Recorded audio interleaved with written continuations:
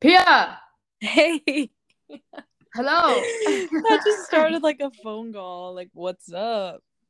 What's up, girl? Guys, you'll hopefully be listening to this on a Friday. So happy Friday if you're tuning Happy in Friday. on the day that this goes live.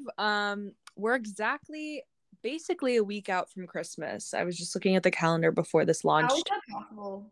It's Like I'm crazy. I'm so confused. Hopefully, wherever you're listening to this from, you are heading into wherever you are going for the holidays, whether that's, for Christmas or Hanukkah or whatever you celebrate or believe in.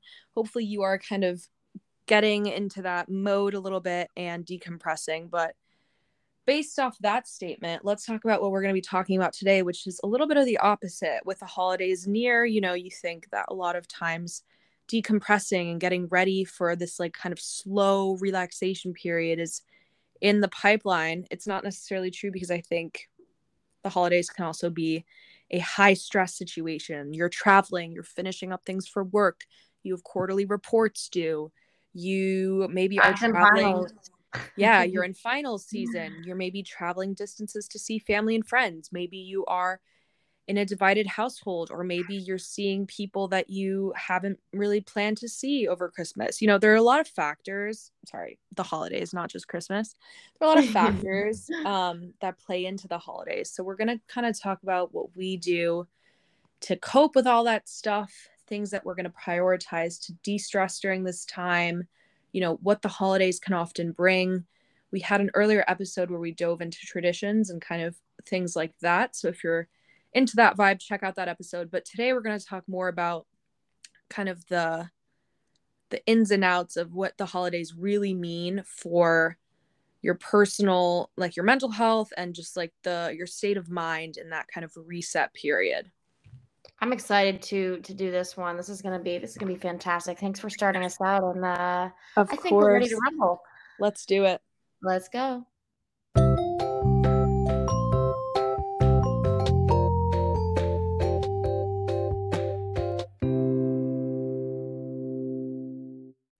I feel like every time I sit down to record one of these episodes, I am like at my inner peace.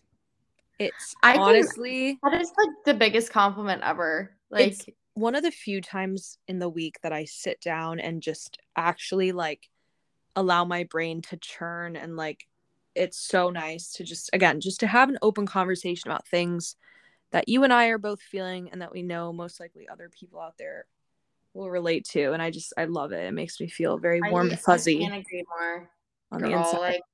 Like I don't mean to cut you off. I No.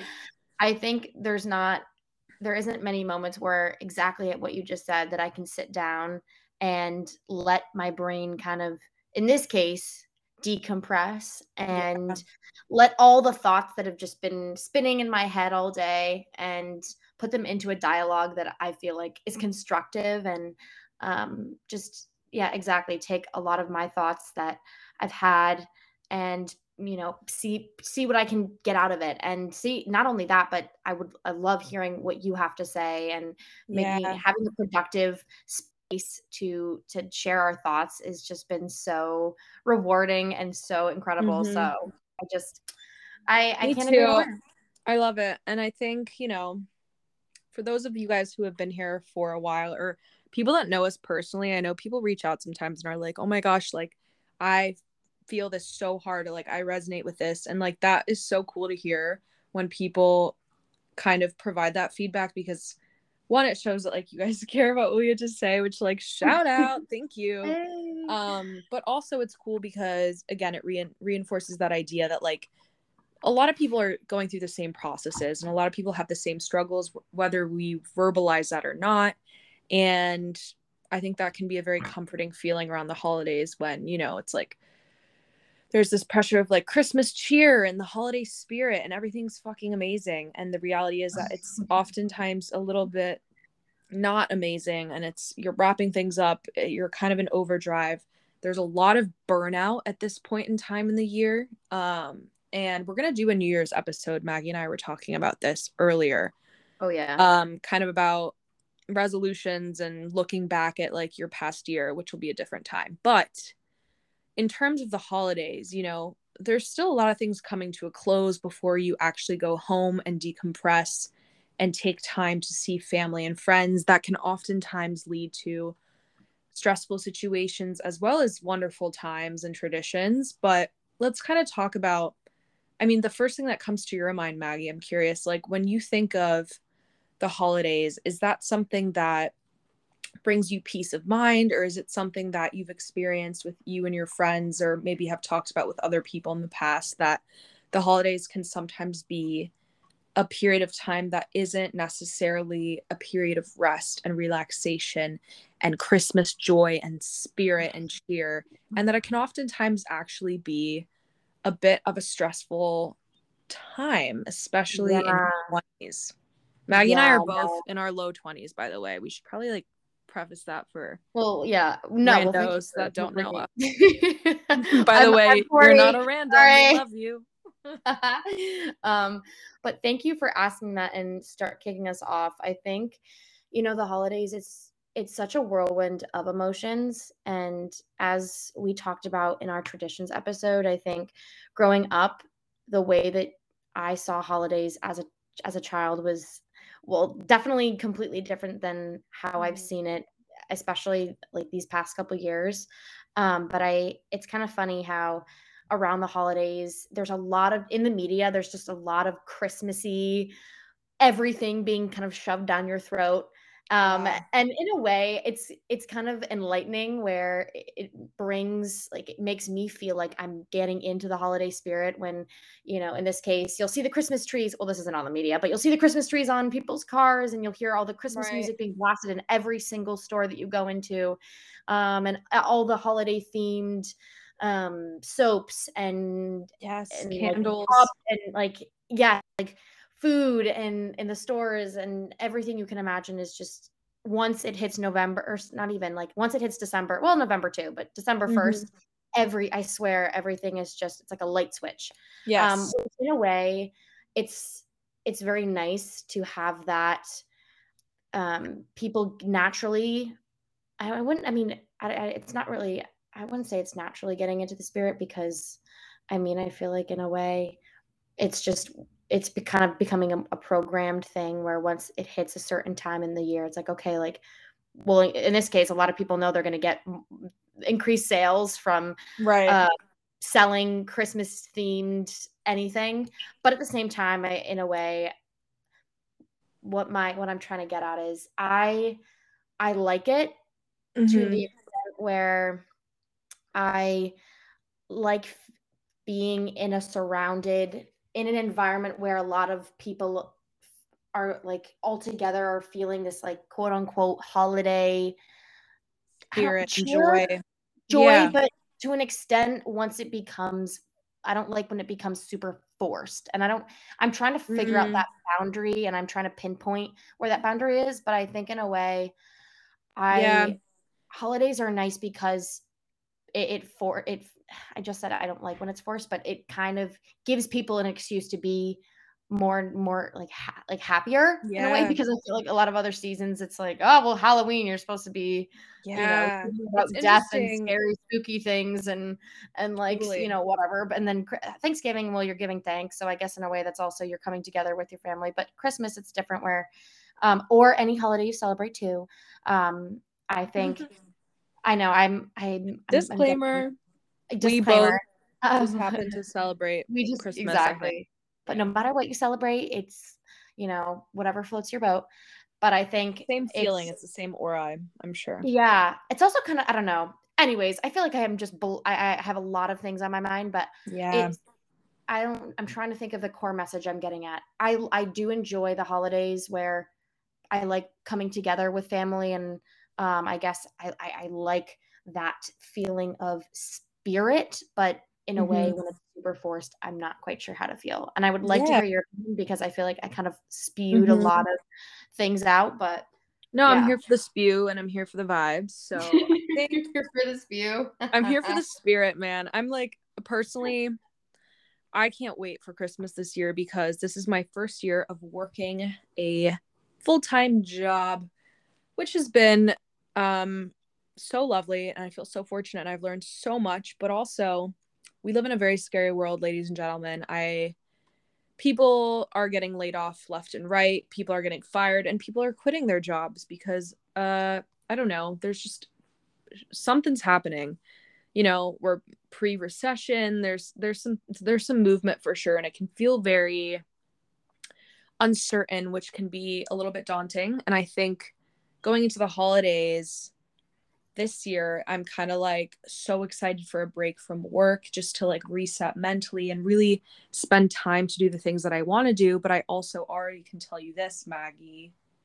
I know that the minute that I go home, it's not like I'm going to be like reinventing all my hobbies and painting again all the time. Like, a lot of it's just going to be me slumped on a couch in a corner reading a book, because sometimes you're just so burnt out and exhausted. And I think, speaking of what you were saying, when like the holidays are kind of shoved down your throat, there's like not pressure to like reconnect with everyone from your hometown, like do all these things, but it's like sometimes you just want to go home and coexist with loved ones, whether that's friends or family, and like just exist in a room with them. You don't have to be doing much. You can just be like, I feel like my family's very good at just coexisting, and we plan fun things to do to spend time together, but it's not like every day we're like, all right, what are we gonna do as a family? Like, we kind of just like hang out, and like my mom will be baking cookies, and my dad will be like in the yard, and like we'll pop out to the yard and see what he's up to, and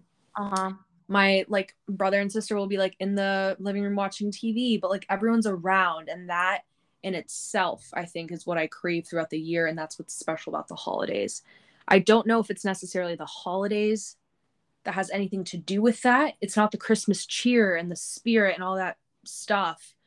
It's just kind of the way that the holiday season is built that ultimately brings people together. And I think that's what's so cool about holidays at all. Because again, for people that know me, I'm not a religious person, but I think the tradition that comes with holidays is really, really special. And it gives people time to actually like deconnect from their crazy workaholic lives and to sit in a place, whether that's a house or a summer home or a friend's house or a neighbor's house, whatever, and just coexist. And I think the holidays for me ultimately are just the beauty of coexisting in a space that's honestly, like, for me, like, I feel very lucky to say this. Like, I feel like my family dynamic is a very safe space. I could just actually like completely breathe out and relax and just enjoy it.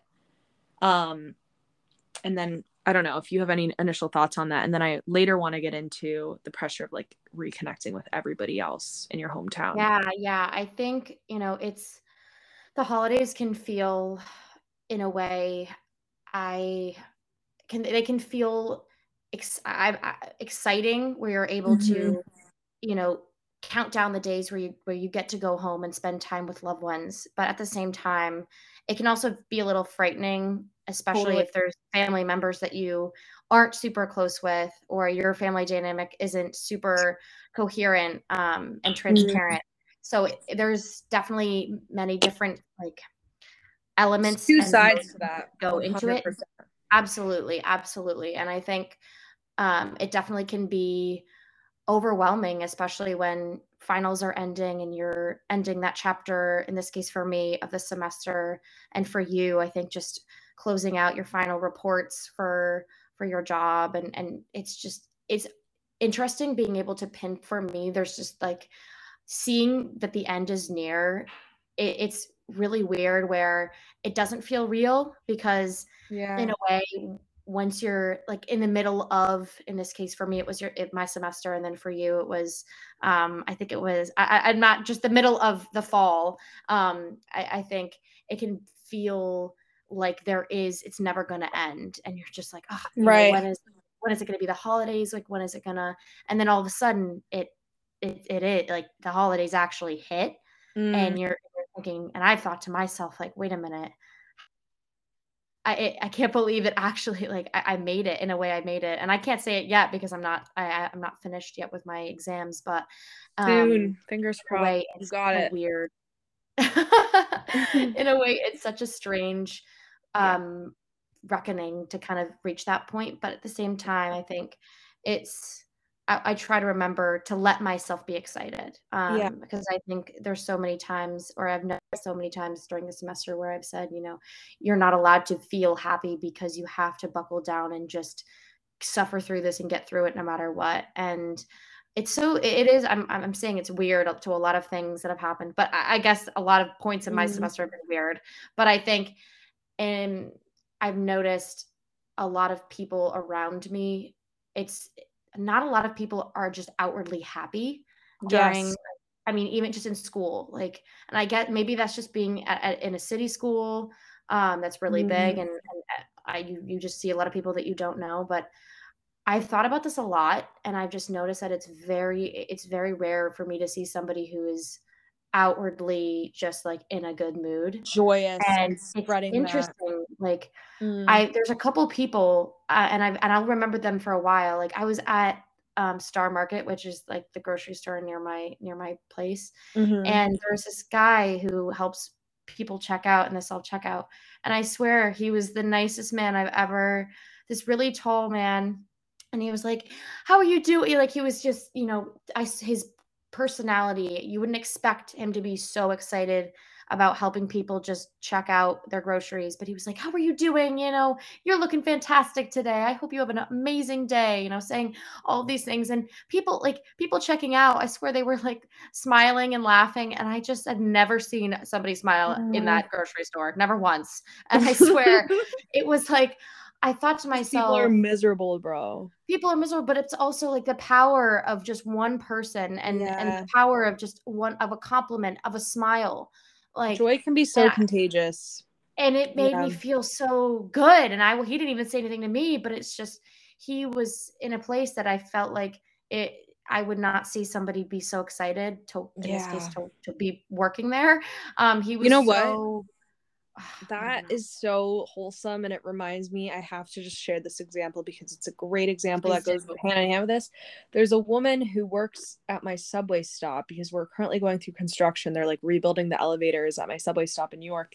And there's a woman who's there every day at the crack of frickin' morning. I get to the train at like 8:05 every single day, and she's probably been working for like I don't even know how many hours already.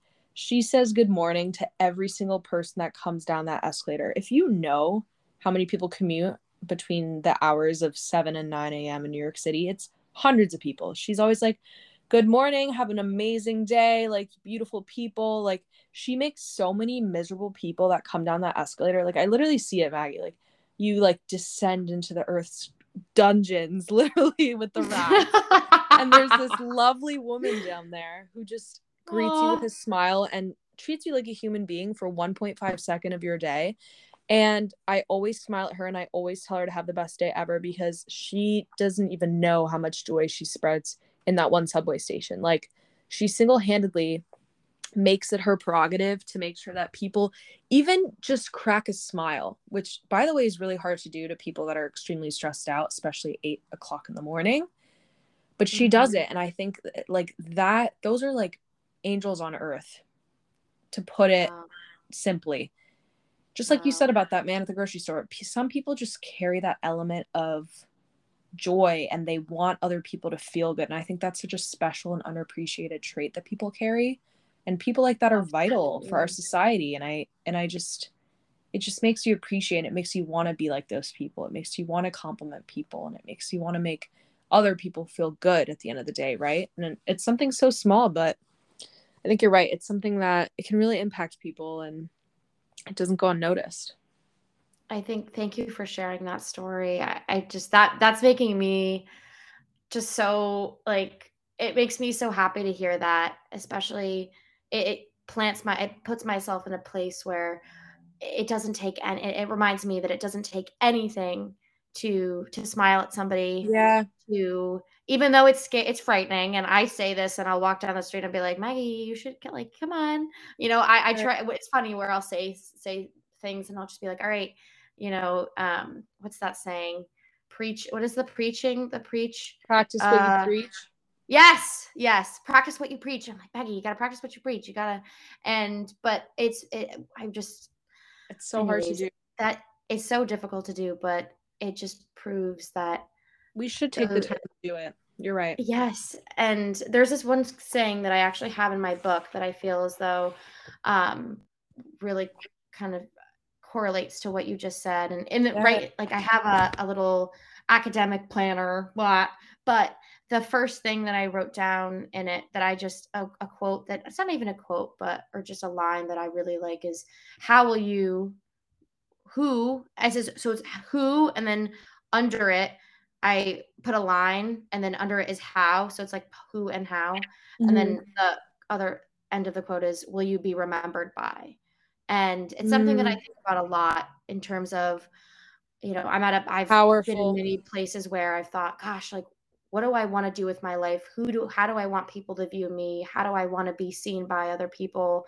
And I'll look at that quote and especially in times where I'm doubting myself, I'll just be like, okay, but how do you want to be remembered by when you go? And I know it sounds Mm, kind of existential or a little bit morbid, but I think about it a lot where if it's your one goal is to greet people on the subway every day, you can only imagine how many millions of people you're right. touching by just doing that one thing. And it can be as simple in this case as a smile. It could be as simple as, Mm-hmm. giving somebody a hug after a really tough day, or Yeah. just something, a saying that it can be. I mean, I can't really think of an example right now, but it's just little things Little that little add up. things. And Yeah. I swear, getting older, it's those small actions that I just like that really touch me. Mm.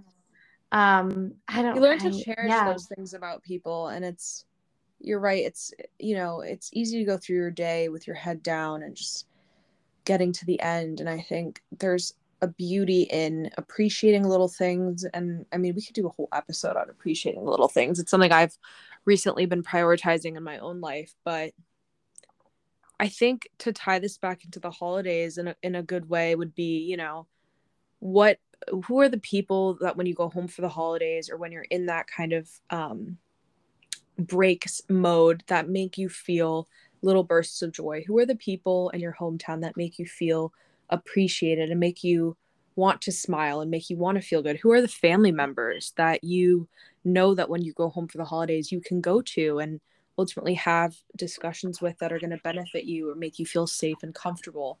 I think yes, that's yes. something that goes untalked about the holidays. Going back a lot of times, like I'm flying to Florida for the holidays and I currently live in New York, I get to see people all in one place. It's like the one time a year I can see certain people all in one place without having to travel hundreds of miles. And there's comfort knowing that those people from a past life, or in this case, if you have a hometown that you return to, that you have those elements of kind of comfort and joy and gratitude within people. And I think it's really special and important to acknowledge that certain people in your hometown and family members can make you feel those little, like, just little moments of gratitude that I think carry so much weight, like you were just mentioning. The Yeah. beauty of smiling and just it's the little elements of joy and passing them on to somebody else.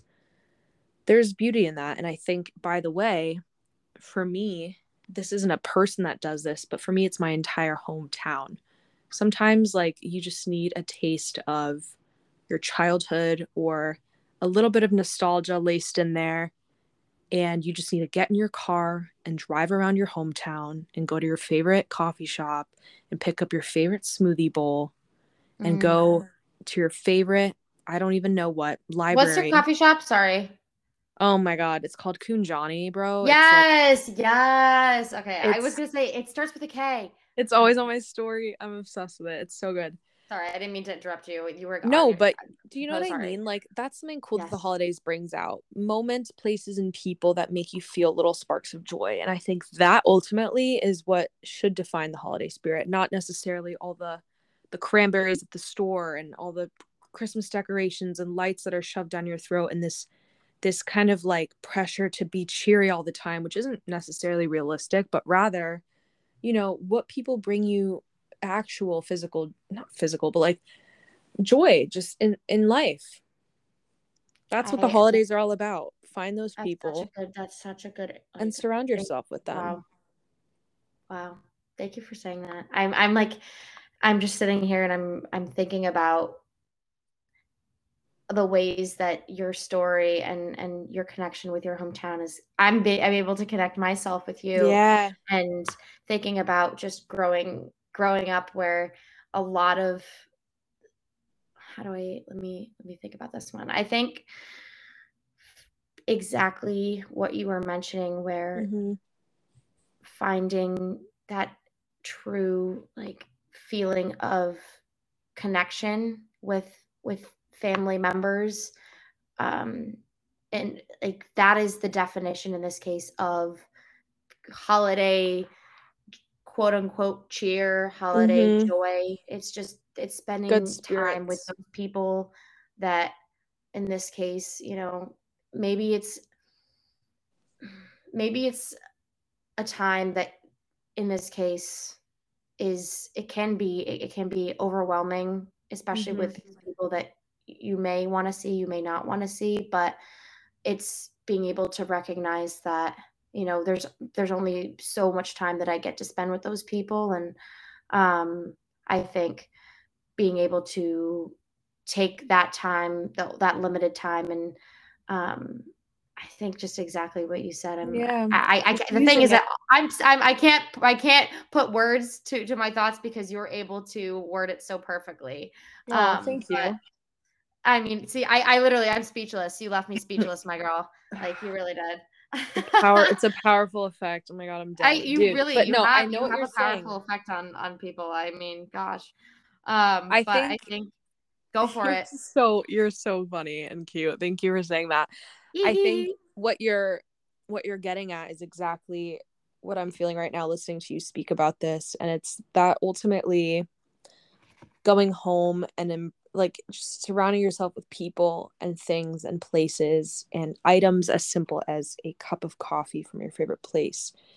It institutes this idea of, and we talked about this in other episodes, specifically the nostalgia one, which I think was our kickoff episode to this series. Um, and that's the five senses. And I think this is actually something that plays into the holidays because it's like you were talking about, you have like the cedar wood smells and all the candles in the stores and everything's peppermint and dark chocolate, and you have bonfire nights, and for me those smells and senses and Mm-hmm. those kind of elements of the holidays and the smell of gingerbread baking in the oven and like those traditional elements to senses can really wrap up the holidays into a nice little bow, and it's this like perfect cookie smelling event that's just like, I don't even know how to explain it other than like it gives your mind inner peace. Yes. And it's like you associate these smells and these experiences and these songs, right? Like I don't know if you guys play holiday music at your house, but we literally have Michael Bublé on the Sonos at all times. Like, dude, literally all month. And like honestly, Kenny G saxophone too, like holiday edition playlist, which by the way, if you haven't Hey. listened, I used to literally write my college papers to Kenny G saxophone instrumental music because it's phenomenal and so stimulating for the brain. Anyways, my point being, you associate the holidays with certain traditions, smells, senses, people, moments of joy, hobbies, rest and relaxation, and all of those elements you kind of throw them in a box, and it becomes this really, in theory, wonderful week or 10 days or 2 weeks of time that you can disconnect in a weird way. This is kind of like quarantine vibes is what I like to like associate the holidays with, because it's like you disconnect from your day to day and your normal routine. It's one of the first times that you're breaking routine and taking time to do things that make you happy. Hard to break routine. Oh Damn. my God, it's like impossible. Which is why Yeah. it's quarantine vibes. Remember when like the whole planet had to break routine for 2 years? That's That was also really strange to think about wild. that sort of time. But I Mm. think just going back to that, your connection with, in this case, music and the holidays, and feeling that release of holiday stress, allowing yourself to channel in this case, just this holiday spirit with your family with through this connection of music and as a tradition. I think there's many ways that I have tried to relieve the pressure of what I think the holiday should be like, and allow myself to, in this case, as you just mentioned, break that sense of routine that I've been so made my day so cut perfectly, and Yeah. allowing myself to say, okay, you can kind of let it meld into whatever you want it to be for this amount of time. And I think um, in this case, addressing stress, I've allowed myself to feel its presence in this case. Like if I, for example, I go home and I think to myself, oh, I should probably be seeing, in the past, like in high school, I was like, oh, I should be seeing all these, like these people. Yeah. I should be like, if a family member invites you to a holiday party, like, oh, I have to see all of these people at the holiday party. Right. And I've kind of viewed stress, and I might have mentioned this in the past, as like an acquaintance. And Mm. I kind of acknowledge it. And I try to, I see it as if it's like a person, or or in this case, I mean, more so a person than an object, but I feel it. And then I'm just like, okay, I see you. I feel you. And then I try to let it go. I'm like, Right. okay, like I this is love your that. time. You deserve it. And it's like so much of this past month as I've been telling myself, like, I deserve to feel like this. Like, I deserve it, Mm. as many times as I've told myself, no, you don't. And I feel like holidays can be this pressure to perform and like act Yeah. the part, and that you've like have every season. Mm. I feel like I've noticed that when I try to act a way that I was in the past, in this case, like, you know, growing up, I was a different person when I was younger during the holidays, but when I haven't acted the way that I have in the past, and I've allowed Mm-hmm. myself to, you know, in this case, have that downtime, allow myself to be, not on my A game during the holidays. I feel as though I've been more in tune with myself, and Yeah. it's just at the end of the day, it's being realistic with yourself and saying, Totally. I've been going through a lot, or this happened, and I'm not as I said, I'm not on my A game, or I'm not feeling the absolute best, but that's okay. And Yeah. it's really tricky to allow us as human beings allow ourselves to feel like that, because Mm. like there's always a lens that we have to perform underneath, and Right. act a certain way. And I think the holidays, it can also feel like that, because when you see family's going to ask you, oh, so like, how's your job, or how Mm. are you My applying to God. places, and it's just like all of this more Right. stress. You're like, no, what, aunt blank blank, Shut like, it. I'm not Ew. okay, or it's just like Yeah. I'm trying to keep my head above water. So yeah. Honestly, Maggie, you just brought up so many good points that I think are super relatable. And again, thank you for bringing up the element of not necessarily accepting rest during a time that is so laced with a concept of rest and relaxation, right? Everybody thinks holiday time is the time to reset, take a step back, break routine, everything we just mentioned, blah, blah, blah. You bring up a phenomenal point, because a lot of times, especially if you're like a workaholic tendency type person, which I think we both fall into that category, it's hard to actually break that habit for a week and all of a sudden go from 100 to 0 and just not feel guilty about taking time off to sit on the couch and taking time off to go bake cookies with your mom, or go get the tree with your dad, or hang up the lights and decorate the tree like you did when you were 5 years old, because it's little things like that that you deserve to have time to like do those things. And I think you bring up a really interesting point, because again, thank you for bringing that up, because I hadn't even thought about the pressure of resting in a time and in a world, honestly, Yeah. where we live in this kind of space where we do feel a lot of guilt for taking a break.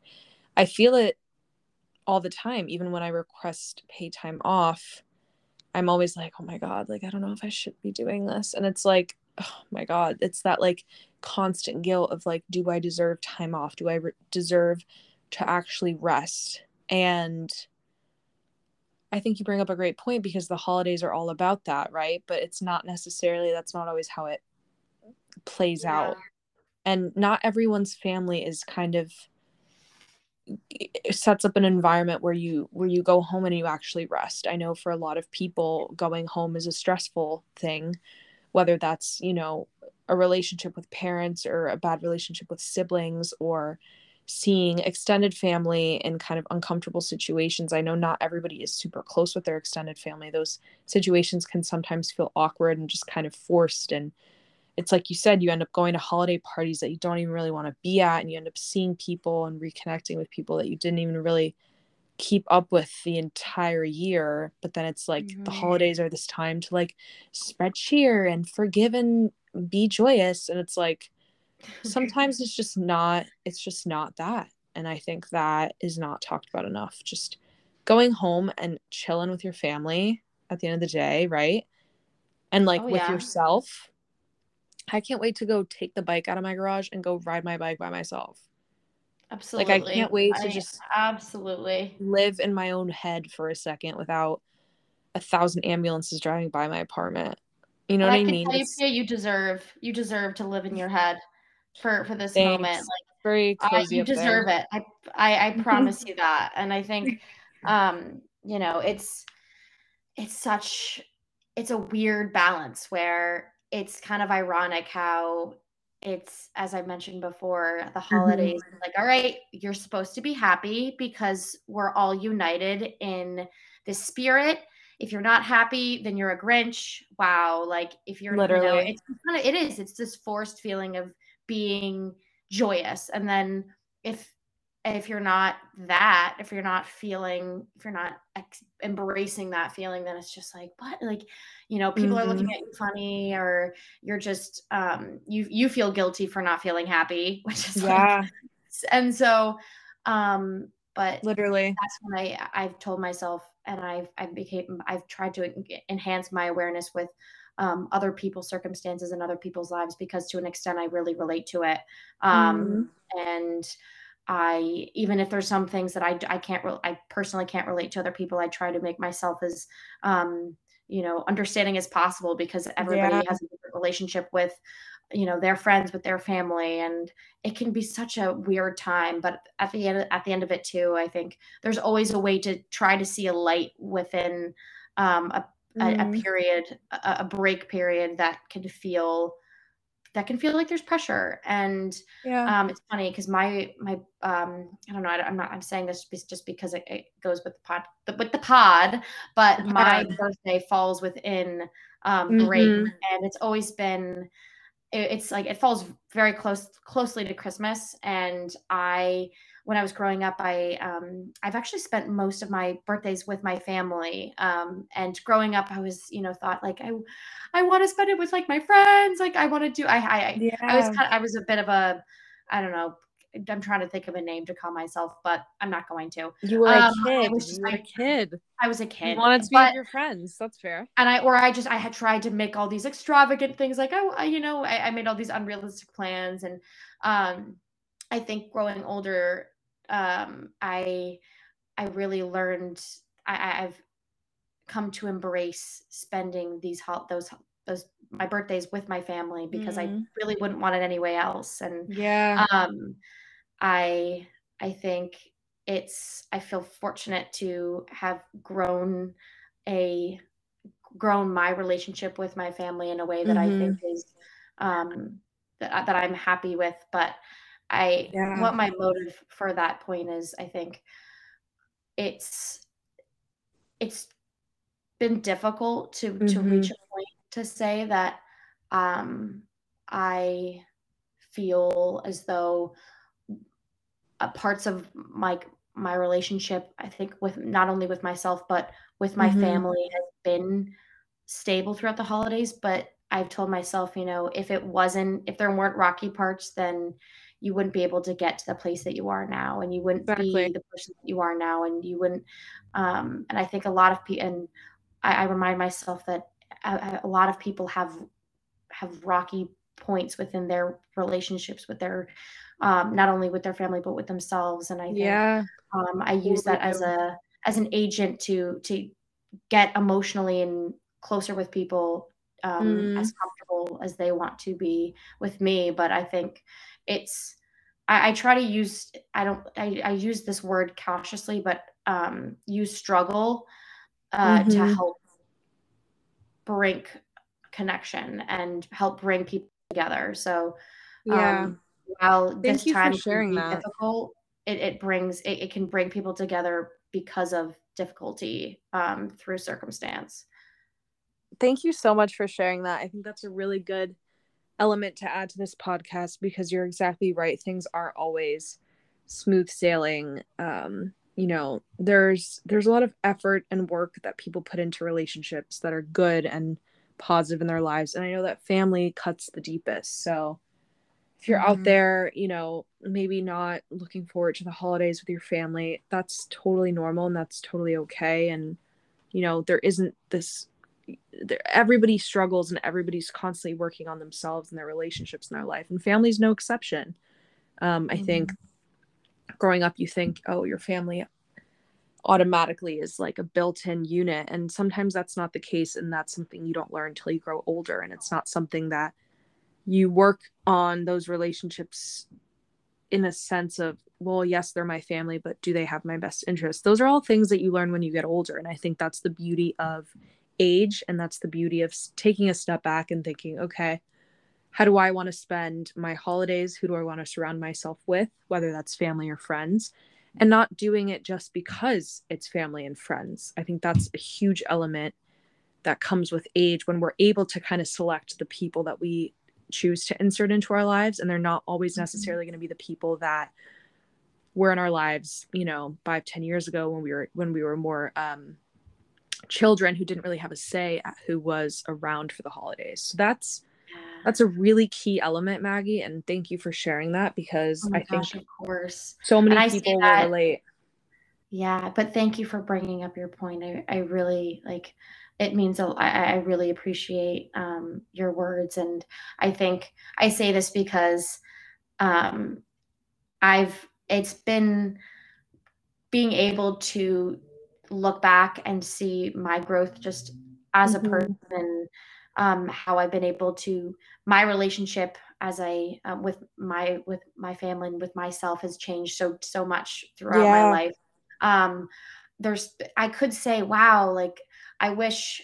There's always things that we could say we wish differently in our lives, but there's one thing I would never want differently, and that's my family. But I think it's I try. There's a beauty in looking back and saying, "Wow, I'm so happy with." I try to tell myself this, but I'm so happy with the person that I've become, and it's Yeah. something that I always try to tell people that are close to my life, that if they're going through something or not, I say, you know, you should be proud of the person that you've become, and you know, Exactly. Because it in this takes case, the work. holidays. Wait, what'd you say? Because it takes work to become that.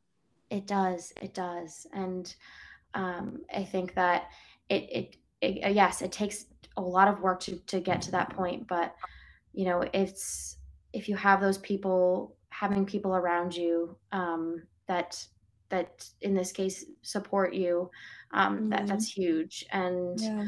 I definitely, it's important to kind of recognize, okay, you know, it takes a lot of guts to want to keep going and to say, I don't want to give up. Like Yeah.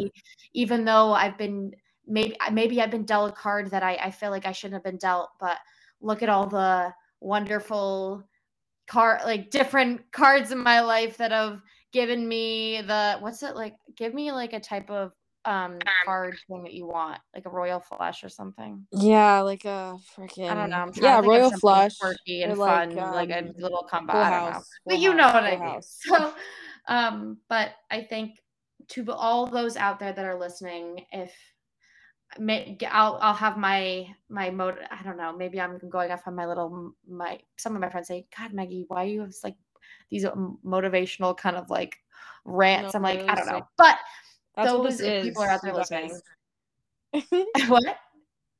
That's what this is. This whole thing is a motivational rant. Come on now. Love it. I love it. But those who are out there listening who think that they're like, if you ever feel as if you're alone in your thoughts, and you're not, you're not. And Exactly. Find the You people that just, support you. Surround yourself yes. with those people, especially around the holidays. It could be a difficult time. It could also be a wonderful time. So whatever your circumstances, we just hope that this next week through the end of the year is a time that you can really take to reset with yourself, with your family and your friends, whoever you choose to surround yourself with, and that it can hopefully bring some inner peace to, I think, what a lot of people would call the burnout that comes with it being December. So Exactly. with that being said, we are so thankful that you guys are here on this journey with us at the podcast.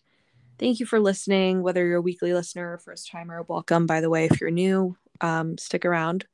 And as always, episodes every Friday. We can't wait to chat next week about, maybe New Year's resolutions. I don't know, something holiday related for sure again. Something holiday themed. Yeah, We will ponder. we will. But in the meantime, happy holidays, you guys. Take it easy. Give yourself a rest and a pat on the Give shoulder yourself a little bit because slack. You deserve cut it. yourself some slack. Yeah, for real. For But we're real. so grateful for you guys and we'll chat next week. Thank you so much, Maggie. Thank you for starting us out and ending us, my love. Of And we will talk course. soon. Okay, bye-bye. Peace. Bye-bye. Bye.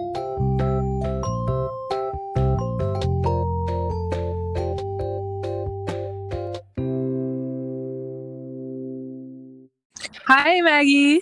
Hey, Pia.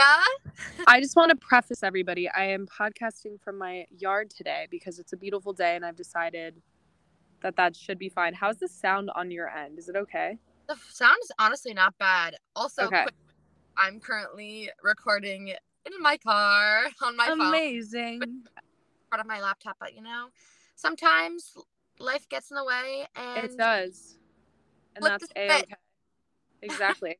Well, we're happy to be here and we're excited for this week's episode because we're going to be talking about power dynamics. And the title of the episode this week, the phrase balls in your court or balls in his court or her court, whatever, those are phrases that we're all very familiar with. They're phrases that we constantly use within our friend groups, our friends, our whatever.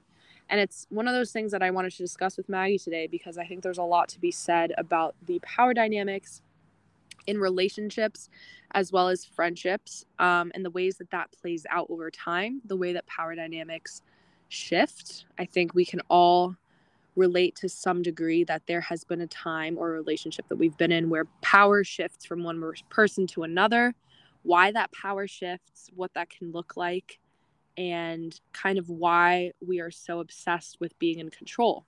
Yeah. And there's a lot to be said about that. So we're going to be talking about that. We're also going to be tapping into kind of feminine and masculine energies within those power dynamics, and maybe it can describe a little bit better why things are the way they are among people. So we're really excited to be here and let's dive in.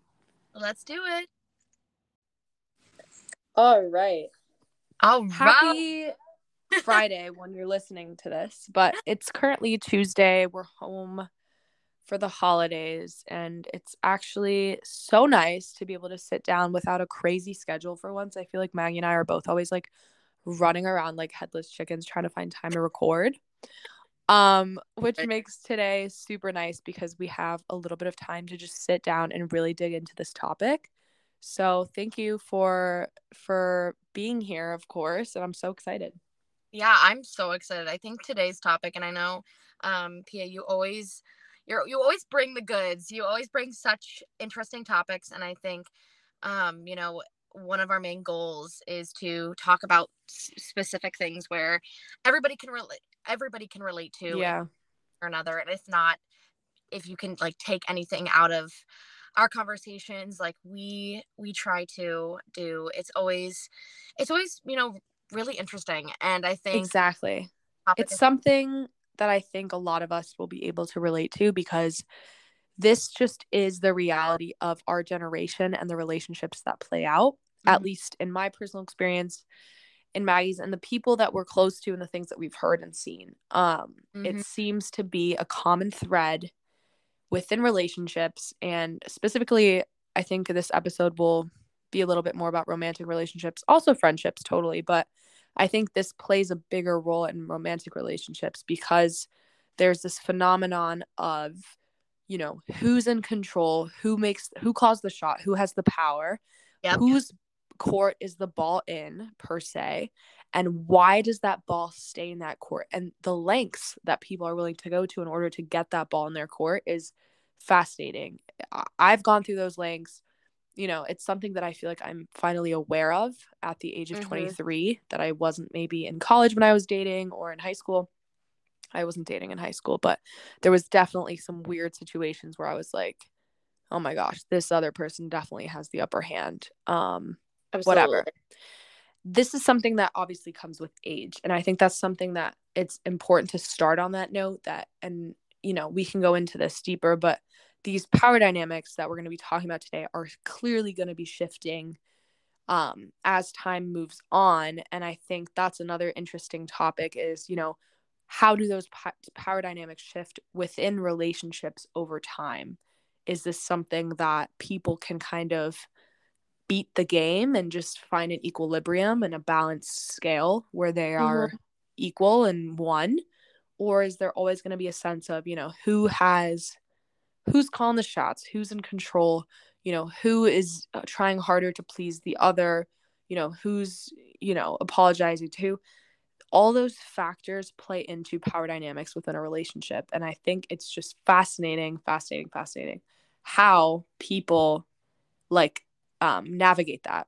So no, I think I have a lot to add to that in terms of just, it's so interesting to understand and comprehend in this case that one term that I really think is I want to go over, and I want to hear your perspective, is wearing who wears the pants in the relationship. Yes. And what is the difference between dominance and versus submission within a relationship, even just applying to gender, and how that has changed over time and throughout just history. How we came from a period in time where women were just seen as the women who ran the house. They stayed in, they took care of the kids, protected the household. But at the same time, how is that dynamic, that submissive position, how's that dynamic changed throughout time, and how definitely, in this case,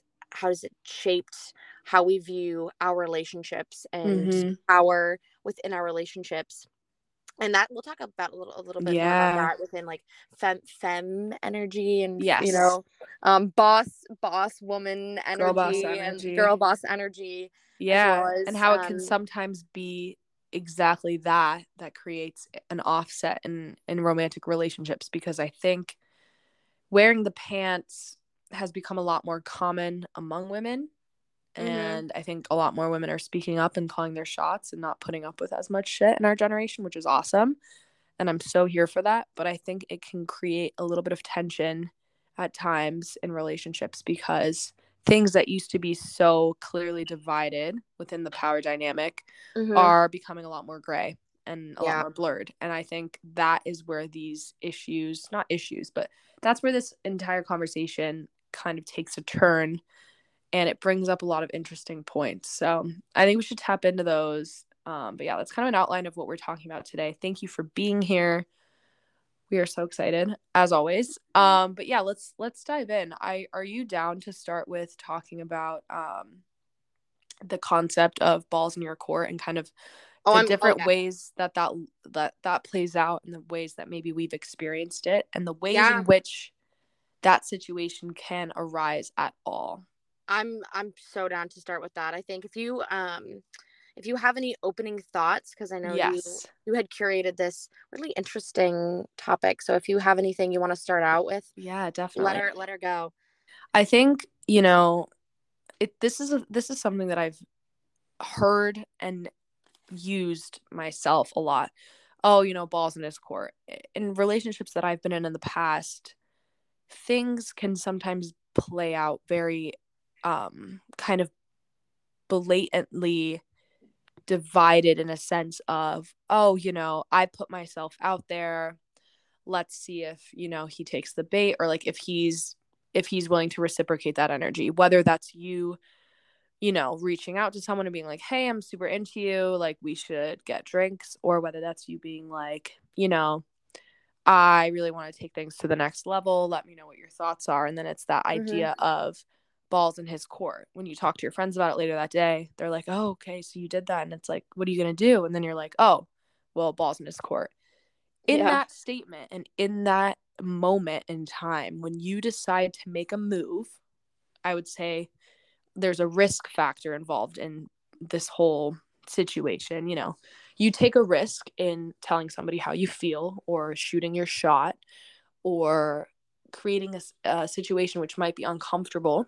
And you're waiting for somebody to respond to that risk. And that moment in time is when this whole power dynamic is kind of ignited, right? Like that's when the whole shift like starts. That's when the other person is like, wow, like this person just handed me a situation, a feeling, a statement on a silver platter, and I get to decide if I want to take a bite, essentially. Suddenly, we have this idea of like, all right, well, she's super into me. I can kind of do what I want with that information. I can either go for it and date her, or take it to the next level, or show interest back, or whatever.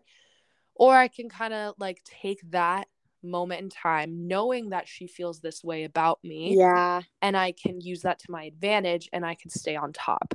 And that is where the problem figuratively arises. and literally. Yes. And that's where the problem arises, I think, in our generation, is people wait for that moment in time where it goes from, you know, you're getting to know each other, things are pretty equal, to one person lays it on the line and the other person gets to decide how to digest that and how to respond to that. And if that decision falls into the hands of somebody who is power hungry, which a lot of times people are in relationships, that's when shit becomes messy. And I want to hear your thoughts on this, because I feel like this is so common in college. This is so common even post grad. Like this is just how people are. And it's kind of a mechanism of self-preservation and self-protection. But I also wonder if it's just the feeling of being on top and being the decision maker that gets people the ultimate like high, quote unquote, and that's why it's so popular. I don't know. What are your thoughts on that? I just love whenever you talk, because I'm just jotting down so much. But I think I want to touch upon the term that I really enjoy that you brought up, is just, in this case, ball is in his or her court. And I think it's funny because I've used this term, I mean, even mostly when it comes down to reaching out to people, or in this case, whether it's a relationship or a friendship. And I think it's really interesting because whenever I say it, I have the intention of, okay, I've sent out my flair, I've sent out what I intended to do. Now, okay, I set this expectation. They're going to respond. Like it's basically taking an emotional weight off my shoulder when I say that. Like, okay, I've done all I can. Ball is in their court. Done. And in a way, it's kind of funny whenever I say it. I feel as though I take that subconscious weight off of my chest. It's like, you know what? I've done all I can. It's in their court. Okay, like.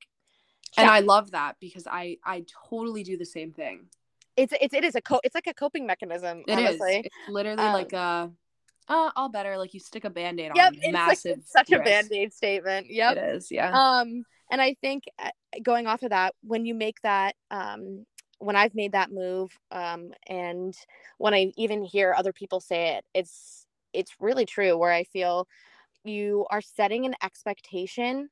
In this case, when I've sent something out to somebody, I subconsciously set an expectation for that person to like reply or say something that I want them to hear. And I think it's, as you mentioned, which I love, it's just like you're putting a Band-Aid on the situation, but you're also setting this, you know, I wouldn't say goal, but kind of what I said, an expectation for what you want to hear back.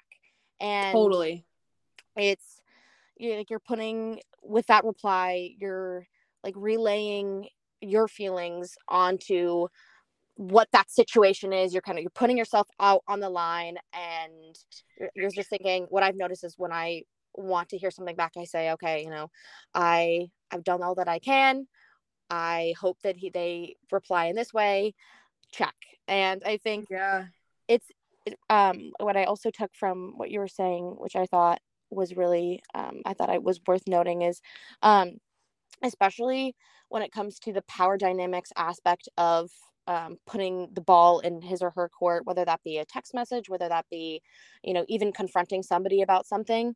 I think you're putting the power in, like, when you're making yourself vulnerable and you're confrontation, like you're saying something that you've been wanting to say, whichever the circumstance may be, you're putting the power in their hands. I think in this case, and I'll explain that a little bit more, is when you express your feelings about something, you're making yourself vulnerable. And it's really tricky where, like, I've noticed myself when I make myself vulnerable and I bring up, and I will mention some things about myself that it takes me a while to bring up or talk about, or even if it's, in this case, speaking to somebody new, somebody that I like, or if it's a friendship, reaching out, you're putting yourself, and I've noticed I put myself in a vulnerable position where people, you're giving other people that side of yourself that you wouldn't otherwise if you didn't reach out. And you're putting the power, in this case, like, in their hands, where they could take it. And I have this visualization right now where it's like you're holding this, like, just ball of light, and you're just, it's on a platter, and you're saying, okay, like, this is a part of me. Like, what will you do with this? Will you take it and will you conserve it? Will you nourish it? Or will you just snatch it and just eat, like, use it to gain more power yourself? And I'm thinking this, like, elixir of light that people can either, but anyways, I think going off of that, I have a lot of ideas that I'm touching upon, but it's a lot. It's interesting because I think a lot of people I've noticed, I don't want to say a lot because I have optimism, but I feel like some people will take that vulnerable sense, like, side of you. And I think mostly, unless you know exactly what, as I mentioned before, unless you know exactly what you're doing, that's awesome. But a lot of people are just finding their own way, and they're uncertain within their lives. I've noticed there's a lot of parts of myself where I'm, uncertain with what's to come. And I think taking advantage of that emotional side of somebody that they put themselves out on the line, they feel a sense of control within their lives when they do that. And I would love to hear your, like, perspective on that, regarding when you're putting yourself out on the line, or you can sense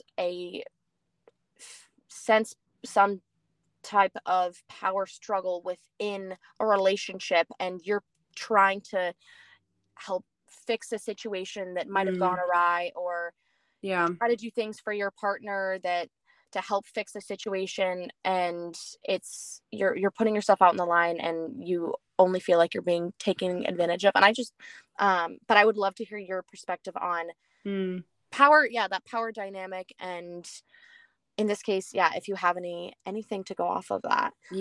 I think you make a lot of really great points, and I think it's exactly what you said, Maggie. It's the sense of taking advantage of somebody's weakness and vulnerability. And I think that what you just said actually opened up an entire new thought that I hadn't even thought of before, so thank you. Of course. It's the idea of, it's exactly what you said. Sending that text already sucks. Nobody wants to be the one that's like, all right, fuck it, let me put it all out there for somebody. Let me just be honest and tell them how they feel. That is never easy. Even if people make it look easy, or if people seem super confident, it's like, like, this person has it all together. Sending a text like that is never easy. You're always worried about how the reaction is going to go. You are always worried about it. It's something that's extremely difficult to kind of overcome and just be like, you know what? I want to be honest with this person. It takes a lot of bravery, and it takes a lot of practice, I would say, in my personal experience, to get to that point. Yep. I would say I'm finally at that point where I confidently can say that if I like somebody, I will tell them. People will not be confused about how I feel about them at this point in my life, because I just have had enough practice to where I'm like, you know what? It's not even about how the other person is going to take it, or the power dynamic flip, because sometimes it's just a risk you have to take. If you feel a certain way about somebody, it's like, all right, whatever, like, I just need to tell them so that I know. And a lot of a lot of my coping mechanism personally comes from, you know, if this person doesn't want to be in a relationship with me or take things to the next level, like, I literally hate that sentence, but like, you know what I mean? Like, if somebody Yes. wants to like expand an emotional connection with you or not, I would rather know sooner than later, because I don't want to waste my time. That's my biggest thing of all. Like, I would rather put myself out there and then somebody be like, nah, I'm good. And the other thing that I was going to say is it becomes kind of obvious when you have experienced it multiple times. And I have been, I guess, in a way lucky to have been able to experience these power dynamics get taken advantage of in situations. I've been on both ends, right? I've been the one to send the risky text, and I've been the one to receive one, and then finally be holding that freaking elixir that you were talking about and being like, oh God, what do? I'm holding this person's heart in my hand, and it becomes a very difficult situation either way. However, when you're put in those situations and you have different outcomes over time with different people in different situations, it becomes very clear to me when people use your risky text, let's just call it that, as a leg up. And there are certain signs that I've noticed. There are certain actions that change when people use that moment in time, like we talked about earlier, to kind of step above you and kind of take the whole balls in my court, I call the shots, to a level where it's unattractive and you need to get out. And I think that's something that a lot of people, including myself, have struggled to identify, whether people are, you know, using that opportunity to one up you and to have the power and to always be like, oh, she's more into me than I'm into her, so like it's fine type dynamic. And there are very simple signs that you can look out for that. And in my experience, it's been, you know, simple things like, are you always reaching out to them, trying to see them, trying to make plans? Are you always the one, you know, reassuring them about how they are? Are they putting on this front of being highly insecure and constantly needing validation from you? Is that something that you're constantly feeding somebody else's validation needs? And you know, that can look very differently person to person. But what does that look like? What shifts in that moment in time where you give somebody else that power over you? And are you suddenly feeling as though they are calling all the shots in so many other forms? Like, are they the ones suddenly being like, well, this is what's happening in my life, so like either like pull up in it or don't? And it's hard to explain specifics, and I'm trying to think of more examples. I don't know if you have any that you've kind of dealt with in your personal life or things that you've heard people go through, but I feel like there's so many little like gadgets that like shift when somebody is suddenly in control, and they use that to their advantage, and they don't use that as a moment to, you know, reciprocate whatever you were saying to them. Like, oh, thank you so much for saying that. Like, I actually feel the same way. This is so cool. We can move forward. Yes. I think it's tricky because I'm trying to think of like any specific personal experiences, but I can resonate with your idea with going off of the, like, in this case, expression where you're kind of setting, like, it's important in this case to understand both sides of like the party that are involved and understanding what both people are going through before you, as you had mentioned, you know, make a decision to go about the situation that's at hand, and deciding, okay, like I could say this, and basically having a filter before you say something, before you perform an action for somebody else. And I think it's in most situations that I've noticed, it can be tricky when somebody just immediately makes a decision and doesn't really take into account what that person has been going through, or what environment like they've been, you know, in, and how that has affected what they're going through. And I think that's kind of what I've like added, what I can add to that. It's actually I think it's cool. I looked this up.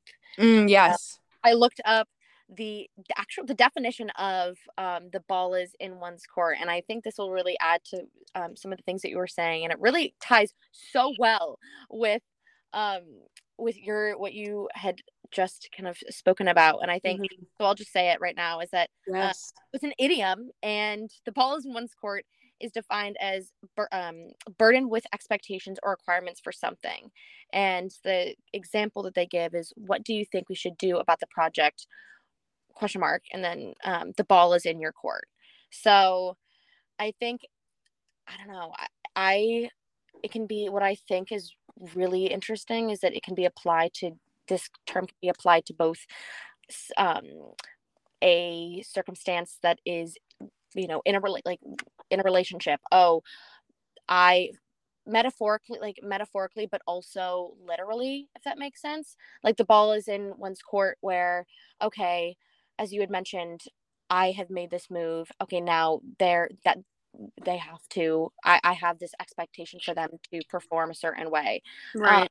Then, or whether it's, within a work environment, when you say, okay, I've performed this task, and this is what I have this specific expectation for them. Okay, now this is the ball is in their court. They have to now perform this. So right. I think, I don't know if I said it correctly, Yes, but it's apply to two different situations.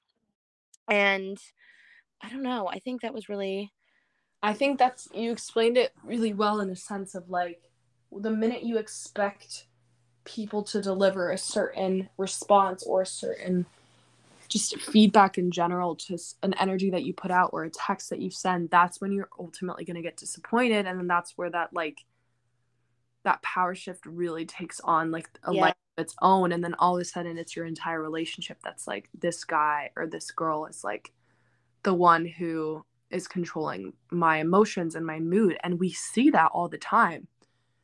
The idea of somebody all of a sudden, you get to know each other, and there's a healthy period of, you're just like getting to know each other and things are great.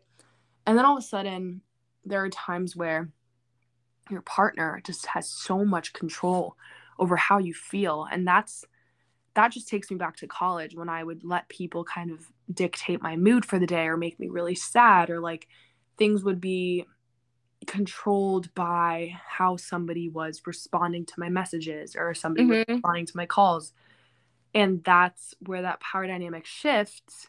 And all of a sudden your mood is dependent on somebody else's actions. And that, in that moment, again, we're giving somebody else the power to dictate how we feel.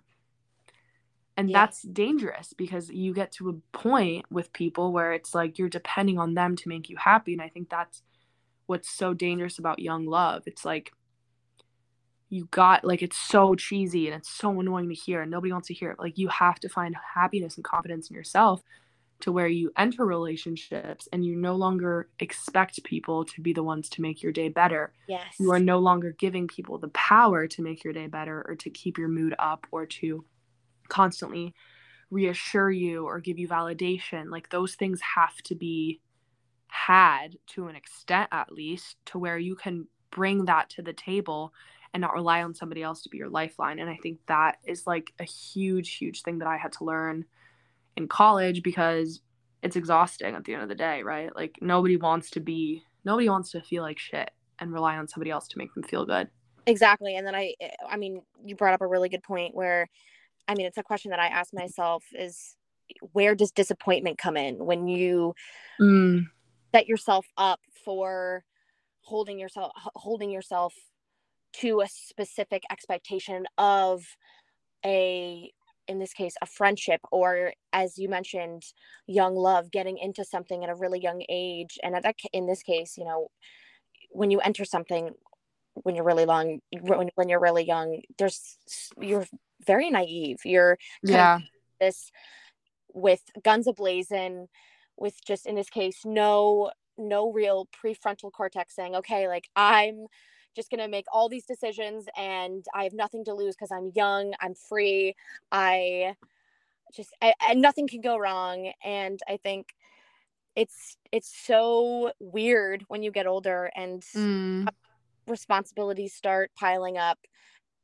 expectations from, other people start piling up, and it's such an odd balance between, okay, Yes. I need to gain this level of self-sufficiency before I enter a new relationship, and I need to be confident within myself before I enter a new relationship, Mm-hmm. so I can live up to this specific end of, in this case, the relationship. I can hold my own and not Exactly. so I need in this like specific validation from this person all the time, so I feel like I am whole. It's so difficult to like To get there. to get there, because Yeah. it's, I mean, self-confidence is something that I personally like. It's difficult for me to sometimes wake up and say, hey, Like, I'm on top of the I'm world. on Let's top of get the it. world. Right. Today's going to be an amazing day.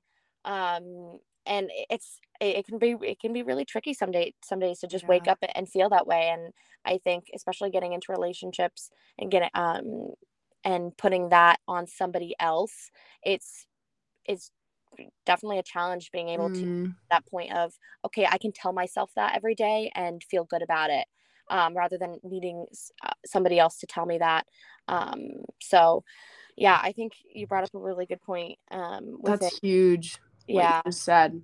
And it's so interesting, Maggie, because it's exactly that. And I wonder if what your point just made me think again, thank you.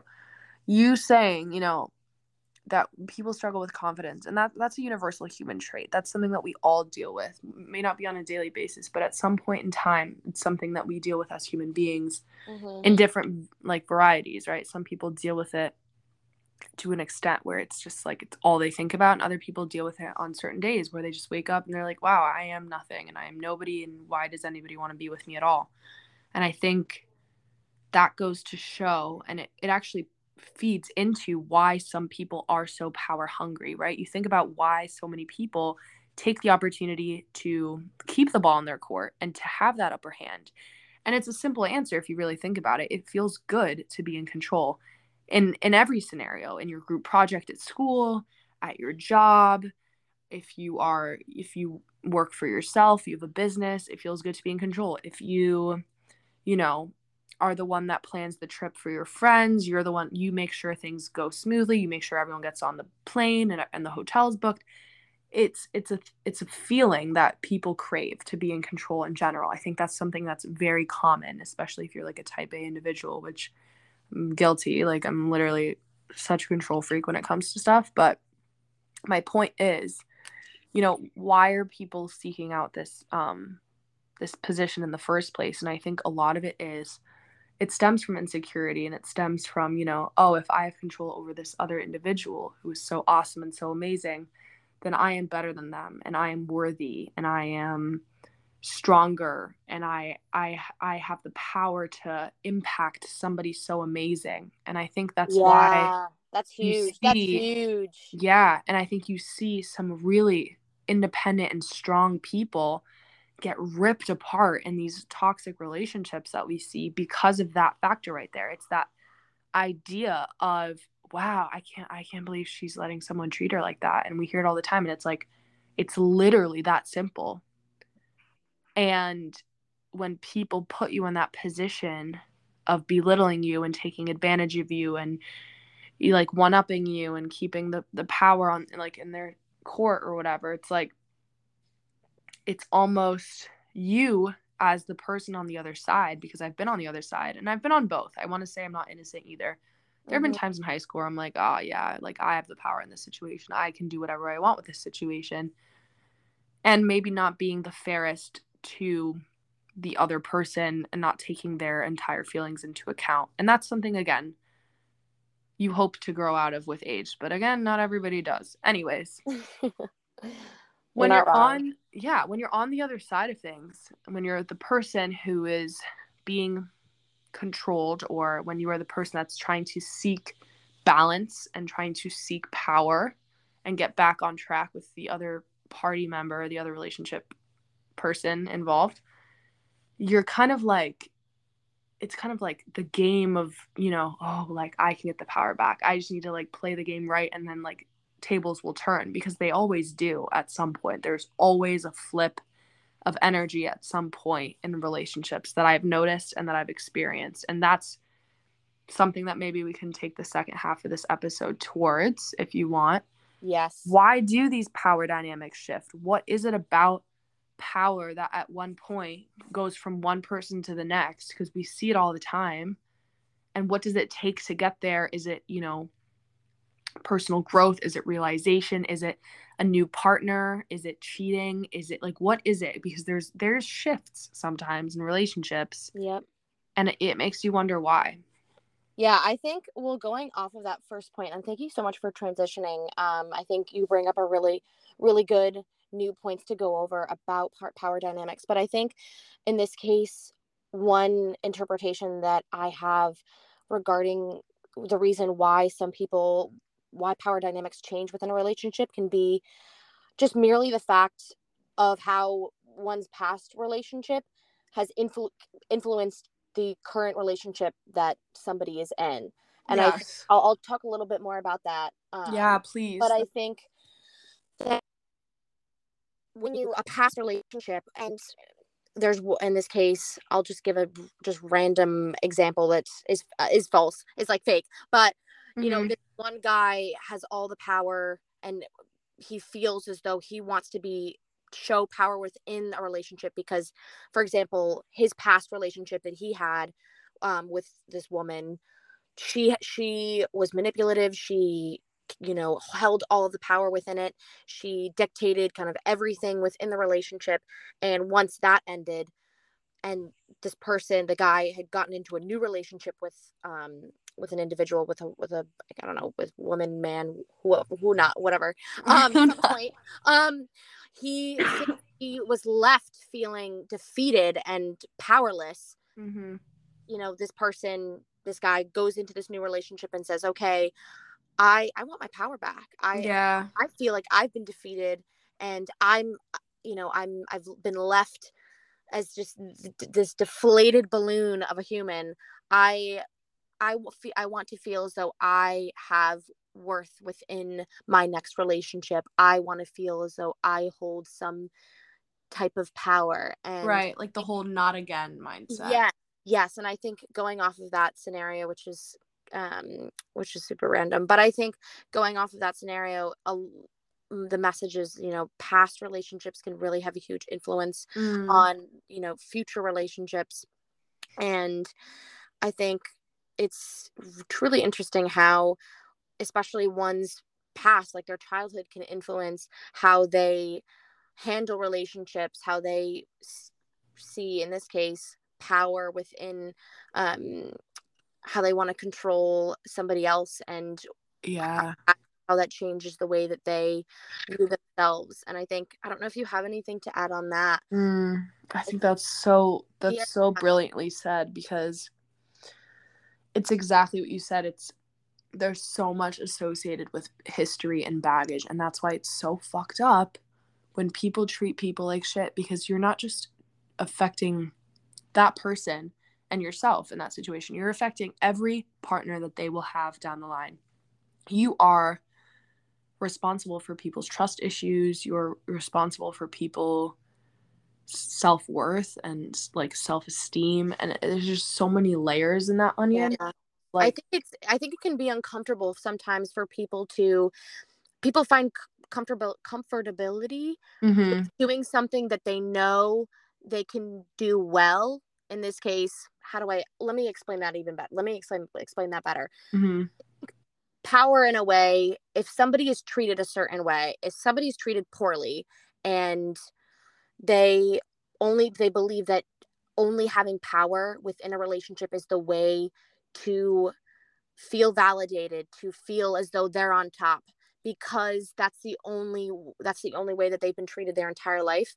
It's comfortable to stay within that mindset rather than change and say that's not how something should be run, because I've known that being on top my entire life is the only way to do it. That's how my parents did it. That's how my friends do it. Then that must mean that it's correct. False. No. Right. And I think I've run into that situation where, like, I've been around other people who have a mindset of like that. I mean, Me not too. not super often, but sometimes I'll meet people, or I'll have people in my life who just believe that that is the right way to go about, doing things, and how to treat other people, because of the way that their experiences and their environment that they have been in the past, and that has shaped how they think that that's the correct way to go about, living life. And it baffles me, because it's so the way that Messed up.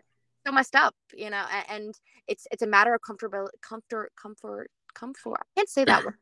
Comfortability. Is that right? Why am I'm making it so much more challenging than it should be? But I don't know if you catch my drift, but I think I've noticed that change is so much harder to do and to really adapt to, because it's the fear of the unknown, and like being comfortable in misery is a lot easier to just stay in, rather than forcing yourself to change your mindset, even if people have said, no, that is what we have done, that is the way that you should do it, rather than say, no, this is wrong. I have to go against what I've been told and what I think is right.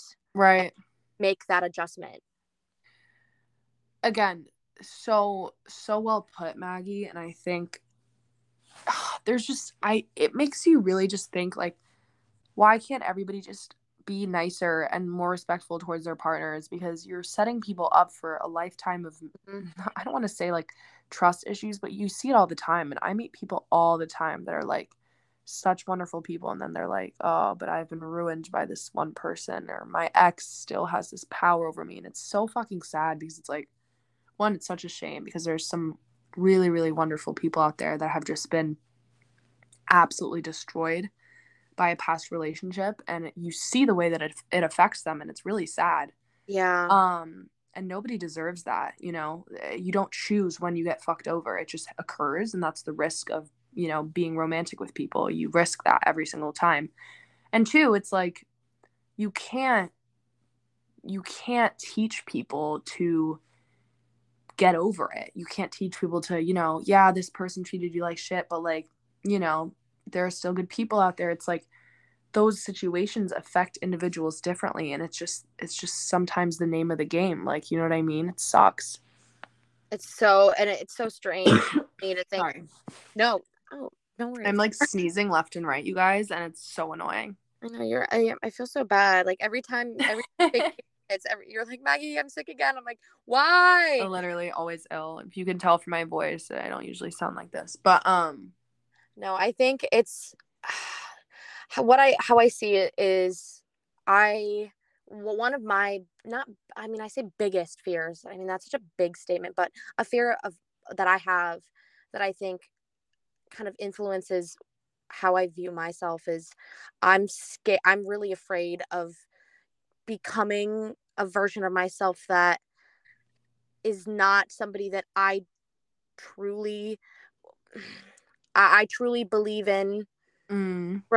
Regarding, like, I don't want to, just because I've been in a situation where doing the wrong thing is seen as doing the right thing. I don't want to fall into that mindset where even though this is not something that I like, this is seen as wrong, and so many people not so many people, but people in my life have said, okay, this is how I've treated somebody I know, and it's not right, but I've done it because it's been done like for so many years, and I've been this for so many years, and it's like, I'm afraid I don't want to become that person, even though people in my life have said, okay, this is how, like, paved that path, but it's a path with thorns, and it's a path with rocks, and creepy crawly bugs, and it's like, okay, I paved this path.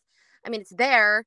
I mean, I've walked on it, and I think, now that it's paved, it's easy to walk on because it's already there. Totally. But it's telling myself, you have to pave that yellow brick. You can pave that road, put some yellow bricks on it, and do it for yourself. Exactly. And it's going to be scary to be chopping down those trees by yourself, literally and putting those bricks down by yourself. But it's telling, in this case, I've told myself, like, it's the right thing to do. It's scary, but like, you can do it. And I'm obsessed with all the metaphors, and I agree.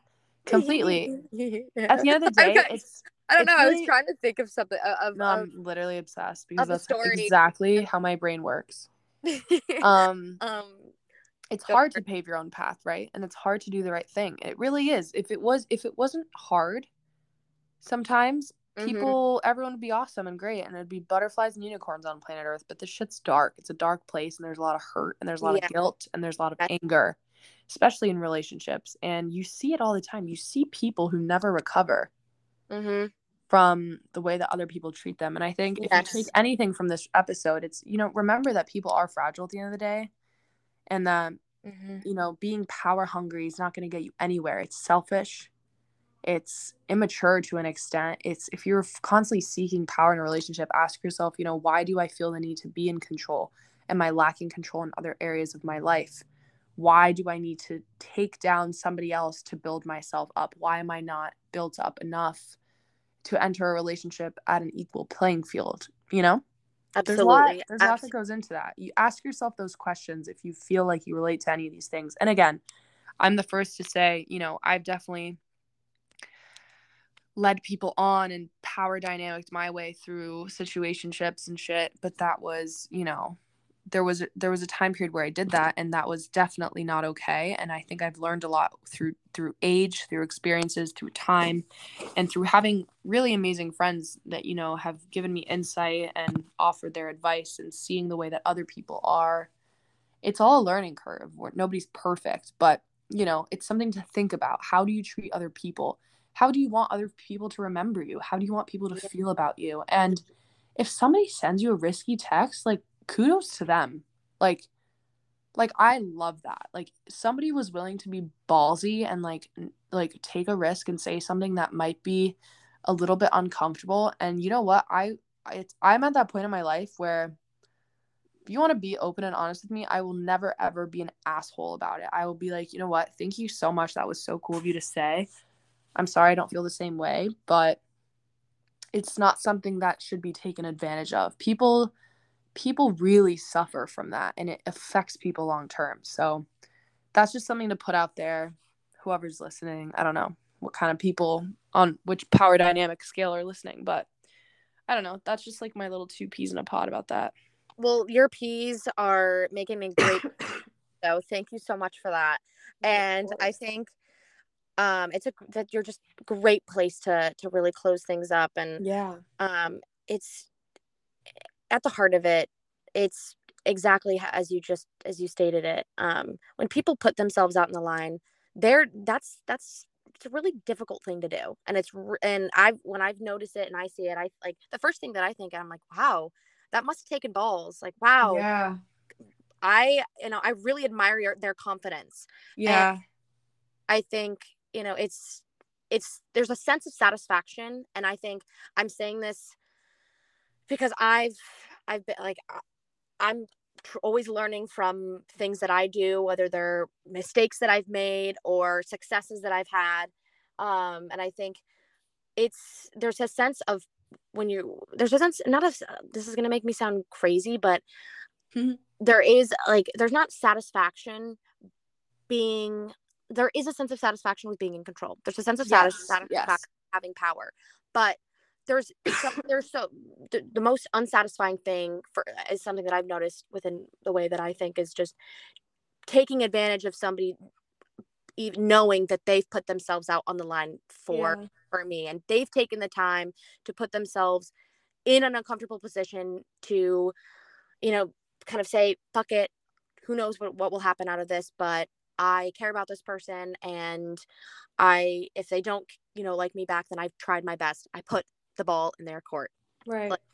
In that sense. And I think it's how I see it is just I try to put myself in their shoes, and I say, wow, like, I really admire their confidence. I really admire that they put themselves out on the line. And if I want to reciprocate that, then I will respond in a way that reflects the way that they had reached out. And then in this case, just, respectfully to that sense of like outreach from that person. is the best thing you can do. And exactly, just be nice to people. Like people are literally hurting. just be nice to people. Yep. People are hurting, man, and like shit cuts deeper than you may think. The way that you respond to people, it affects them. It sticks with them, and I see it all the time. I see it with my friends, I see it with myself, I see it with people who've been in relationships for a long time that still bring up certain things that were said and done in the past. And it's like, it just goes to show human beings are highly sensitive, and we just all need to do our best to just not be assholes, man. It's literally that easy.